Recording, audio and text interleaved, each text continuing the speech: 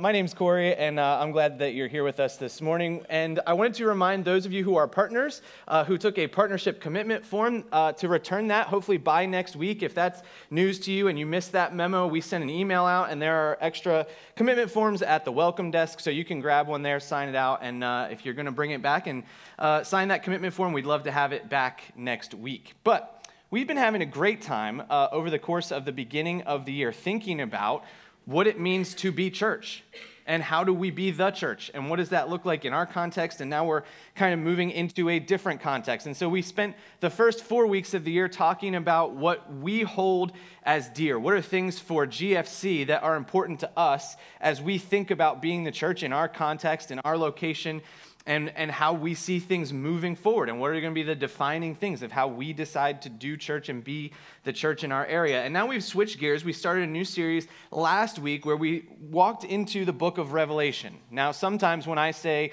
we're going to talk about Revelation, we think end times, prophecy, confusing things, Left Behind series. Okay, so we think about those terms. Well, early in Revelation, before we get to some of that more difficult and hard to understand stuff, there are letters written to churches. And so what we're doing is walking through each one of those churches to see what Jesus has to say to those churches and then what we can glean from that, right? So we look at letters to a church that was around 2,000 years ago. We have to be careful what we take and what we say, this applies to us, but we've been trying to dig in and say, what are these principles that we can glean and what can we learn from them? So the number 7 became very significant for us last week. And so there are 7 churches, like I said, so we're going to go through a church per week. And so these 7 churches, remember, again, we think about Revelation, we think future. These churches had been established for some time when the letter was written. Just to remind you of the timeline, okay? Jesus is born around 4 AD, somewhere around there. He's here for 33 years, so that takes us to about 37 AD, and Revelation was written in about 90 to 95 AD. So when we think about that, we're going, okay, 50 to 60 years. These churches were probably founded within the first 15 to 20 years of Jesus ascending back into heaven, and so that means that they've had a couple of decades, maybe even 30 years, to establish as churches. And so this isn't a future thing. This isn't just prophecy. This is Jesus looking at churches that had existed for some time and saying, this is the message that I have to send to you. And so that's where these 7 stars come in. We learned last week, if we go back to chapter 1, that these stars are indicative of messengers or angels. Both those words are used in interpretations. And when we look at that, some people disagree. Some people think those are actual angels that have a connection with that church. Some people think these were just messengers who John would give this message from Jesus to that messenger and they would take it to the church. Whatever the case is, one of the things that we want to recognize is that there is a very special relationship between Jesus and the church. We talk a lot at times about our relationship with Jesus, our personal relationship with Jesus, and that's very important. But there's also a second level where Jesus says, I am intently paying attention to what's happening in the church. So much so that I'm keeping track of these specific 7 and other churches, and I have a message for them. And so it's really cool to think about the idea that Jesus doesn't just say, okay, church, go, right? He's keeping up and intently aware of what's happening in the church body. And then there's this idea of lampstands, and we talked about that last week, that's just the idea of when followers of Jesus come together and decide to be the church, we get to be that light, right? We get to be the light of the world. We get to do that together. We get to shine the light of Jesus into whatever area or context we find ourselves in. So you'll see some of this language pop up, and I wanted us to be aware of that. Again, I showed you a map last week, so I'll show you that map one more time so you can kind of see where we're at. So last week we talked about Ephesus, which is kind of right in the middle of the screen there. So this week we're actually going to jump up to Smyrna. So we're going to go just a little north and west and kind of see where that. Again, if you went to the right of this, to your right this way, that would be Turkey. You go this way, you'd hit Greece, and then Italy. So church number 2 is the church of Smyrna. So we're going to go to Revelation chapter 2. So you can open your Bible or turn on your phone or your tablet or whatever and follow along if you'd like to. If you want, you can go to our follow along tab and you'll find all the verses and all the notes there for you. You can also submit a question or a prayer request if you'd like. So in Revelation chapter 2, we're going to start in verse 8 and we're going to read through verse 11. So here's what it says in Revelation 2:8. Write this letter to the angel of the church of Smyrna, or the messenger of the church of Smyrna. This is the message from he who is the first and the last, who is dead and now is alive. Verse 9, I know about your suffering and your poverty, but you are rich. I know the blasphemy of those opposing you. They say they are Jews, but they are not, because their synagogue belongs to Satan. Verse 10, don't be afraid of what you are about to suffer. The devil will throw some of you into prison to test you. You will suffer for 10 days, but if you remain faithful, even when facing death, I will give you the crown of life. Verse 11, anyone with ears to hear must listen to the Spirit and understand what he is saying to the churches. Whoever is victorious will not be harmed by the second death. Not necessarily a great message, right, to the church of Smyrna. And I want to give us a little bit of background to help us understand what's going on in this context anyway. What was life like for the church of Smyrna in that day? And one of the things that we can definitely walk away with is that Smyrna was a difficult place for Christians to live. It was not easy. Let me explain what I mean by that. So at this time frame, Rome was in power, right? And they would have been in power for a while already, and they still had a couple hundred years left of establishing their empire. So we know when Jesus was on earth, they were in charge. Fast forward this 50, 60 years, they're still in charge. They're the big dogs. And so they controlled all of this area. And so what would happen is, right, they would kind of keep control, but certain areas, cities, townships, if you were, they would kind of rule themselves, and they could do some things on their own. But for the most part, Rome would keep an eye on everything. Now, here's what would happen, though. If you were an area or a city that was a little bit more cooperative with Rome, they would give you more freedom. And so you could kind of do more of your own thing, not so much overseen by Rome, and they would give you a little bit of leeway if you were cooperative. If you were less cooperative, they were going to show up and they were going to make sure that they could kind of put their thumb on you if you did something wrong. So there would be more military presence. They would make sure that the leadership there was doing what they wanted. Smyrna was a place that was a little bit more cooperative with Rome. And so they had a little bit more freedom than other places. And one of the reasons that they had a little bit more freedom is because they would actually help Rome get rid of oh, my watch is talking to me. Cool. That's never happened before. So they would help Rome find out what the church was doing, and then they would come after the church. So remember this. The Jews didn't like Christians at this time because they didn't believe that Jesus was the Messiah. A lot of Jews were becoming Christians because they believed the lies of Jesus, well, the lies of Jesus according to the Jews, and they didn't agree with what Jesus taught. They didn't like it. So the Jews didn't like the Christians, and they wanted to get rid of the church. The Romans didn't like the Christians because the Romans sometimes liked to worship and offer sacrifices to their leadership as a deity. So when Jesus comes along and Christians believe that he's the only one that they can worship, rightly so, and he's the only one that they should be offering their lives to, and someone comes and says, you need to offer this sacrifice to your leadership of Rome, and they say no, Rome doesn't like that. Okay, that would be on the non-cooperative side of cooperation. And so neither Rome nor the Jews liked him. So the Jews would kind of play the little brother who would snitch on the Christians. Okay? And they would go tell the Romans when things were going on, and then the Romans could come in and they could take care of them. Okay. So imagine being the church in this situation. You're under a ruler and a nation that wants to kind of keep you down because they don't like what you do.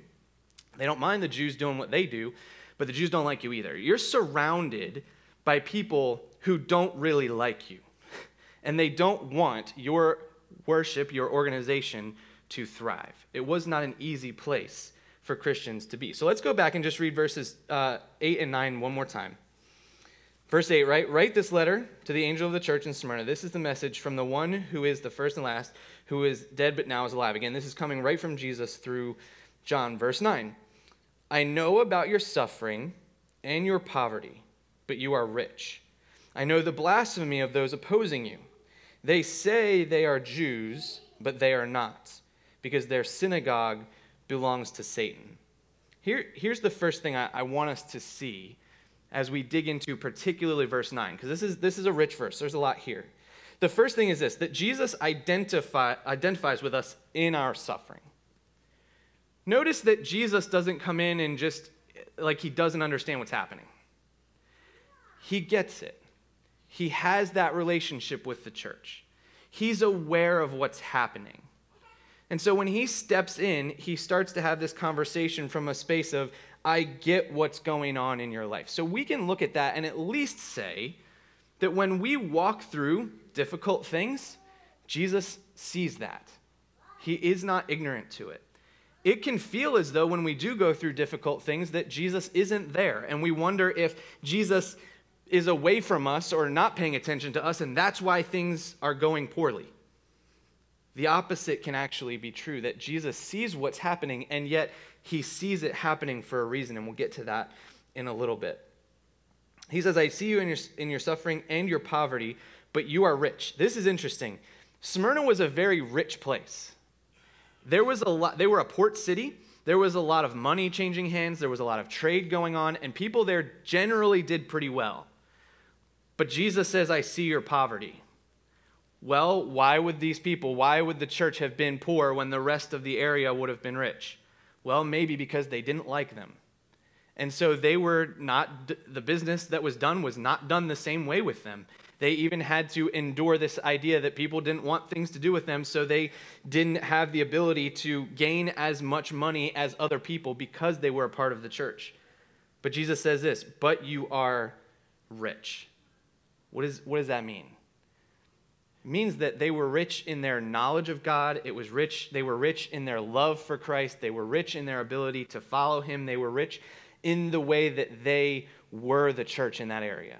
If we rewind back to Ephesus last week, remember I talked about the compliment sandwich? So like Jesus comes in, whenever you have a difficult conversation with somebody, you give them a compliment, and then you talk about the thing that they can work on, and then you give them another compliment, right? That's something that you sometimes do. Jesus kind of did that. He goes, Church of Ephesus, you are really good at knowing the facts. You're really good at this stuff, but you're not so good at this love aspect.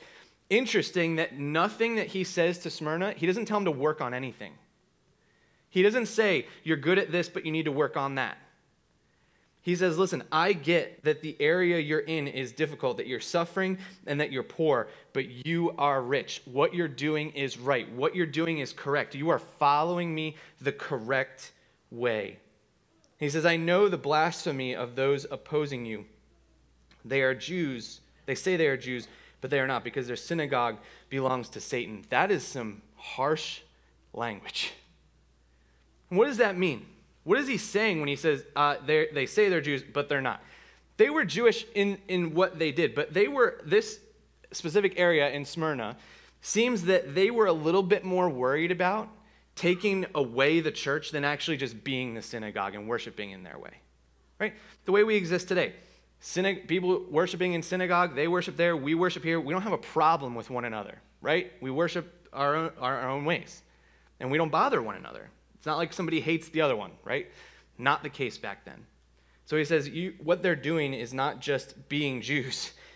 They have been taken over. They're being led astray, and they're using their religious affiliation to be held against you. And so Jesus says, I see your suffering. I know that you are in poverty, but you are rich, and I see what you're going through. And this is important. I think we have to understand that perspective creates contentment. Perspective is everything. When we see with the right perspective, then we're able to navigate what's ahead of us well. And so Jesus sets them up, right? I get what you're going through, but let me tell you what's going to come next. Here's verse 10. Don't be afraid about what you are about to suffer. Now, if somebody walks up to you and says, hey, don't be afraid, what's the first thing you do? Oh, now I'm worried. So thank you for that, right? Don't be afraid of what you are about to suffer. The devil will throw some of you into prison to test you. You will suffer for 10 days. But if you remain faithful, even facing death, I will give you the crown of life. I want us to kind of hear, if we could, how Jesus is having this conversation. He walks in, imagine he just walks in and sits down with you, right? Don't be afraid. There's some suffering that's going to come. This is what's going to happen. But if you remain faithful, even when facing death, I will give you the crown of life. Very even keel. That's how I read it, how I hear it anyway. Very non-alarmist. Very just matter of fact, here's what's going to happen, but don't think about that. Think about what is to come. There's something that I think is really ingrained in this passage, and it's very difficult for us to understand, and it is not the most exciting thing to preach about, I'll tell you that, but here's what I think is true from this passage. Persecution is to be expected and accepted as the cost of following Jesus. Now, let me sit down for a minute. Let's let that one sink in. Persecution is to be expected and accepted as the cost of following Jesus. Why do I think that's where we're going with this? Because think about what Jesus just said, right? I see that you're already in a difficult place, but here's what's coming, right? We know that Jesus suffered more for being him than we will ever suffer for following him. Jesus is clear that this, when you decide to follow Jesus, it doesn't mean it's all rainbows and butterflies. It's not always going to be easy. It's not always going to be perfect. It's not something that we can just expect that our life is always going to be better because of it. Now, here's what I think is true also. If I was you and I was listening, if I had just said persecution is to be expected as the cost of following Jesus, I think I would have just been okay. But I added that word accepted. Now, that can cause us to be a little bit well, I don't like that word though. Because when we think about from our perspective, the place we live, the rules we live under, right? If someone were to say that we are going to be treated differently or falsely or even wrongly because we are followers of Jesus, we have a thing called a constitution that's supposed to protect us. So we go, wait a minute, you can't do that to me. That's not right? That's not legal. And what I'm saying is I think this message from Jesus goes beyond what's right and legal. I think that when something like this comes, suffering, persecution, whatever that might mean, that we respond differently to it than to just bristle and get upset. Now, here's what I'm not saying. I'm not saying that we stay in an abusive situation or something like that if we can leave, right? We don't just subject ourselves to bad treatment just because we want to call it persecution or something like that. But when someone turns on us and treats us differently because we are followers of Jesus, there's a certain level of that where we go, you know what? I think I'm supposed to expect that. Let me give you an example of something that hasn't happened yet, but I kind of think it's coming. It's a very simple thing, it's a legal thing, but I would guess, right? I'm not going to bet on it, but I would guess in the next decade, this may happen. Churches have a 501c3 status currently. If I were to bet, I would bet that would go away in the next decade. Now, why is that, right? Doesn't seem right, doesn't seem okay. Honestly, the problem is there's churches that are 501c3s, and they end up spending money on private jets and stuff. So the issue is not necessarily us, but people outside the church and inside the church look at that and they go, hang on a minute, you're supposed to not pay taxes so you can help people, right? That doesn't look like helping people. So the problem is we look at that and we go, that may cause a problem. So here's what may happen, right? I don't know, but I'm just saying, what if it did? What if the rule was, the new legislature was that churches lose 501c3 status, and not even just religious organizations. Christian churches lose 501c3 status. There would be a lot of people that would be mad about that. And I wouldn't be happy about it either. But here's the difference, right? I wouldn't look at that and go, how dare they? How could they? I wouldn't stand up here and preach and be all upset about it. Here's what I would say. Persecution has come, or a decision against us as Christians has come. We got to figure out a new way around it. Not to skirt it, not to do something illegal, but just to say, hey, listen, Jesus never said the world's going to love us. We got to find a new way to do this. Where does Jesus say this? Well, let's just go to John 15:18, where he just says simply this, right? If the world hates you, remember that it hated me first. If someone hates us or responds negatively to us because we're a follower of Jesus, we remember they did the same thing to him. Now let's go back to our verse just for a minute, right? Because here's the part where we have to understand. Jesus says, I see that you're suffering, I see your poverty, but you are rich. He doesn't say, but you are rich. You're good at following me, and so everything is going to get easier. In fact, he says, you're really good at following me, and things are going to get worse for a while. Here's what's true. sometimes suffering and persecution is an indication that things are headed in the right direction and not the wrong direction. Any time in history that the church has come under persecution, you know what happens? The church grows. It's happening right now in Asia. It's predicted there would be more Christians there in the next 20 to 30 years than here, because our churches aren't under persecution. When churches are under persecution, they grow like crazy. It's why the church grew so fast in the first few years they were around. Because when the church comes under fire, there is a growth that happens, and sometimes the incredible thing is that suffering and persecution, when you're following Jesus, actually mean that things are headed in the right direction, and God is going to do some awesome things.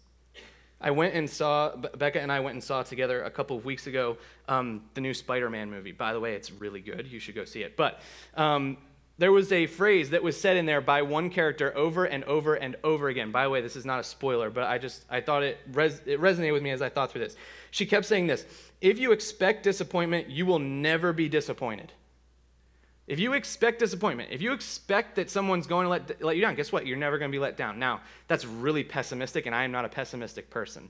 But here's the point, right?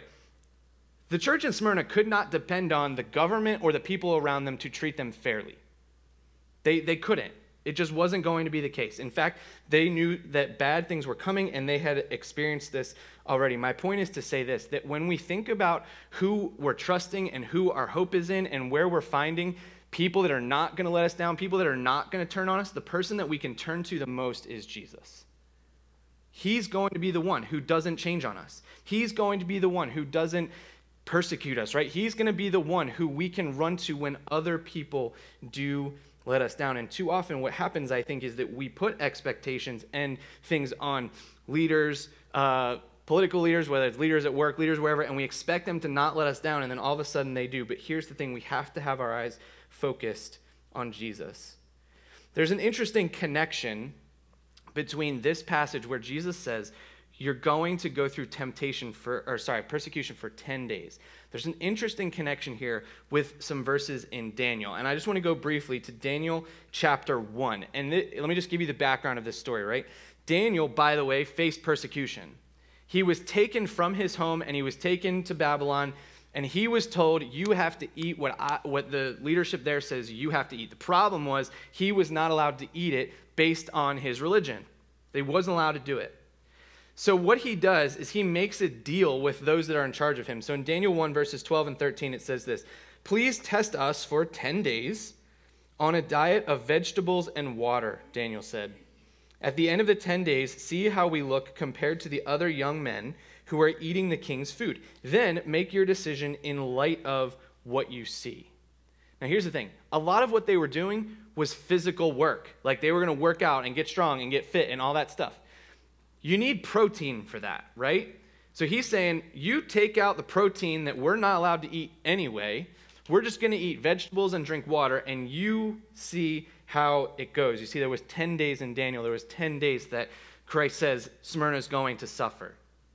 Here's what I believe is true of what God was asking Daniel to do and what he was asking the church of Smyrna to do, and what he may even ask us to do, is that we would do this. We would allow Jesus to work through our persecution instead of opposing it. Or that we would allow Jesus to work through our suffering instead of opposing it. That when we walk into a difficult time, when we are in a difficult situation, even if it's just simply because we're followers of Jesus, that we would look at that and say, Jesus is doing something in and through me, and I'm going to lean into it rather than lean away from it. This is not easy. It's difficult.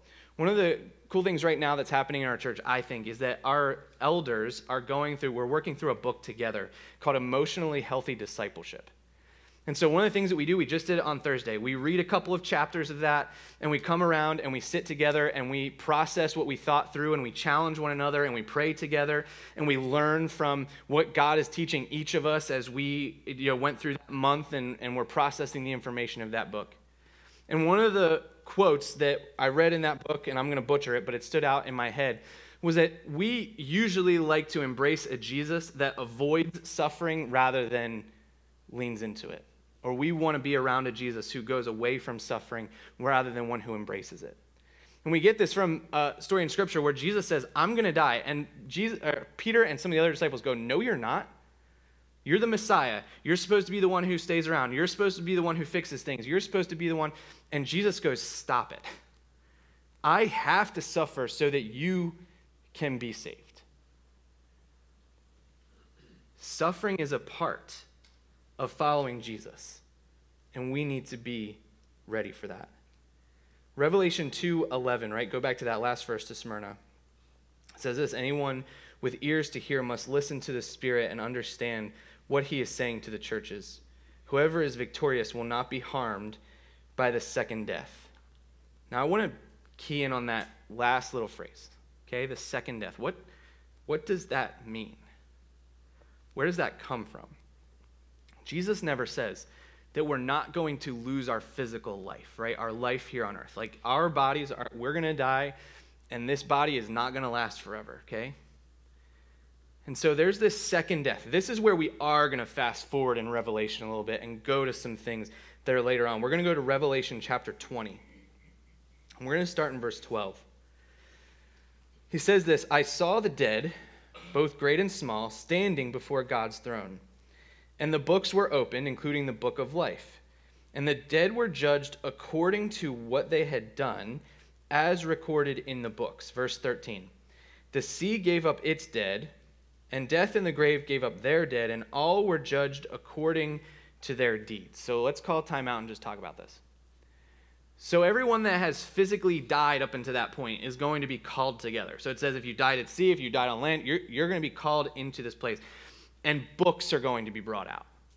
One is going to be the book of life, and the others are going to have a record of everything we've done. Sounds terrifying. And so, it says in verse 12, the end of verse 12, and the dead were judged according to what they had done, as recorded in the books. So as Jesus is having this conversation with the church of Smyrna, he's saying, listen, there's a day that's going to come when after this persecution, you're all going to, it's, you know, the first death is just, it's going to happen, right? You're going to die. But after that, there's going to be a second one. There's going to be a time where you're judged for everything you've ever done.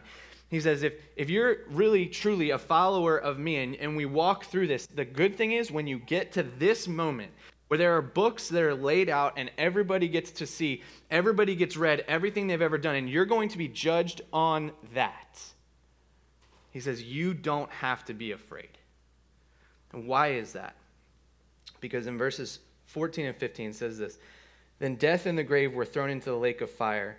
The lake of fire is the second death, and anyone whose name was not found recorded in the book of life was thrown into the lake of fire. And so those without their name in the book of life are thrown into the lake of fire because of what they have done. Because of the fact that we're sinners, because of the fact that we cannot be righteous on our own, because we have to have a relationship with a holy God, and we cannot do that as sinful humans. But if our name is found in the book of life, we get to spend eternity with Christ. And the answer is not, right? If someone were to look at you in that moment and go, what did you do to get your name in the book of life? You would go, nope, I didn't do anything. Jesus did it all. I deserve to have my name in those books. But because I know Jesus, my name is in this book. And because I walked through the difficulties of life and I continued to follow Jesus and I was faithful to him and understanding and building a relationship with him, and that took root in me, and I lived in a way that said, Jesus was my Lord and Savior. And I lived out of this space, right? Not because I was able to do it, but because he made the change in me. I get to find my name there because of Jesus. Jesus says, when you're a follower of me, all of the stuff that you walk through on earth is nothing. Because at the second death, when everybody else is judged on what they did, you get judged on what Jesus did. And you don't have to fear that moment. That's why perspective creates contentment. When we find ourselves in suffering or persecution and we're thinking forward to that place where we get to just find our name in Jesus and we get to spend eternity with him, what happens to us here doesn't matter. I was reading something recently, and there was a short interview with a boy who was 18 at the time, and he had been either dropped or fallen, I can't remember, when he was like 1 year old. And he had broken some bones in his back, and because of that, he was never able to walk on his own. He spent all his time in a wheelchair, and he had surgery after surgery, and actually they asked him, "You're 18 years old, how many years do you think you've spent in a hospital?" And he said, "I think I've been in a hospital 13 of my 18 years. It's a long time. And he was a Christian follower of Jesus. And so they said to him, "Why are you not mad at God?" Right? Why are you, your young life, you spent all this time in the hospital, why are you not mad at him? He goes, "God's got all of eternity to make that up to me. However long I live here, right? Difficulty. I got all of eternity to lean into that." That's the promise on the other side. And where we have to get to, what we have to understand as our perspective is our life on earth cannot be our most important asset. Remember, he says, "I see that you're suffering. I see that you're in poverty," to the church of Smyrna. "But you are rich." Why? Because it's not based on our life here and everything that's attached to that. It's based on the perspective we have to understand what is offered to us when we find our name in the book of life because of what Jesus did for us. It's such an important verse I want to go to really quick. Matthew 10:28 says this: "Don't be afraid of those who want to kill your body. They cannot touch your soul. Fear only God, who can destroy both soul and body in hell." Now this verse is can be very comforting and also terrifying at the same time, right? Because it says, don't fear people. Like, if they want to take your life, they can do nothing to you, but fear God. What are we talking about? Are we talking about this terrible fear where we're scared of him? No. We don't need to be scared of him because of what Jesus did for us. However, fearing and understanding, having a healthy fear of the consequences of life based on who God is rather than who man is very important. And understanding that he has control over everything we go through should cause us to lean into him. And when bad things happen, it's not because God isn't there or Jesus isn't connected to us. It's because things could actually be headed in the right direction, and God wants to do something amazing in and through our suffering and even possibly our persecution. Sometimes when I get to the end of a conversation, I love to give you guys like a thing we should do, right? Or a phrase to hold on to, or something to like walk away this week. Here's the difficult thing about this one, right? I don't know what this looks like for each of us. Some of us may look at this and go, "Oh, I remember at the exact time somebody treated me differently because I was a Christian." For some of us, we might go, "That's actually not necessarily, that's never necessarily happened to me. Like specifically because I was a Christian, I don't necessarily have that happen."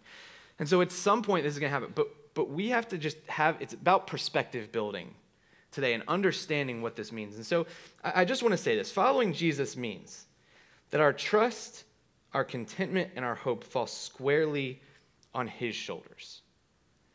That when we decide to follow Jesus, it means our trust ultimately falls to him. Our contentment is ultimately defined by our relationship with him. And our hope ultimately falls on his shoulders. If we base those things on other people, other things, they're going to let us down. It's not going to hold up. But if we do this with Jesus, he promises to never let us down. I don't know what this is going to look like for us as a church moving forward, for you as an individual moving forward. I don't know. I don't know what that suffering is going to be like. I don't know what persecution may come. But perspective is everything. And seeing what happens here on earth as minimal compared to what's to come is so very important in how we view the things that happen to us here. People are going to treat us poorly here. We're going to die, right? There's going to be suffering that happens here. But when we stand before God and they bring out those books, if our name is in the book of life, we will not be judged by what we've done, but by what Jesus did for us. That's where we find hope. That's how we walk through the difficult days. And I would challenge anyone who's here, or I guess we're not live right now, but later, like if you're listening to this on the podcast or you found us on YouTube, whatever, if you're not sure, that when that day comes, that your name is in that book of life, have a conversation with somebody. Talk to a friend. Find out what that means. Because you don't want to get to that day and not be there. And we want you to be there alongside of those of us who know they will find their name in the book that day. Let's pray as we wrap up our time this morning. Lord, these are not easy conversations to have. It's not easy to say that we're going to expect persecution and we're going to accept it. It's not easy to wrap our minds and heads around deciding to do something that could be difficult.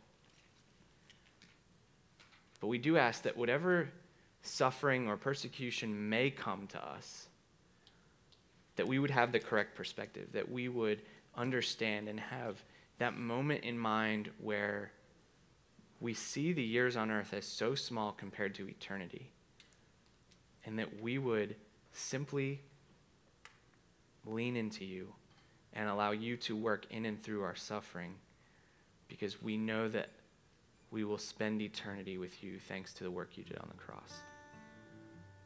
I ask that that truth would just sink deep into who we are, and that it would change our perspective of our lives here on earth in light of eternity. In Jesus' name, amen.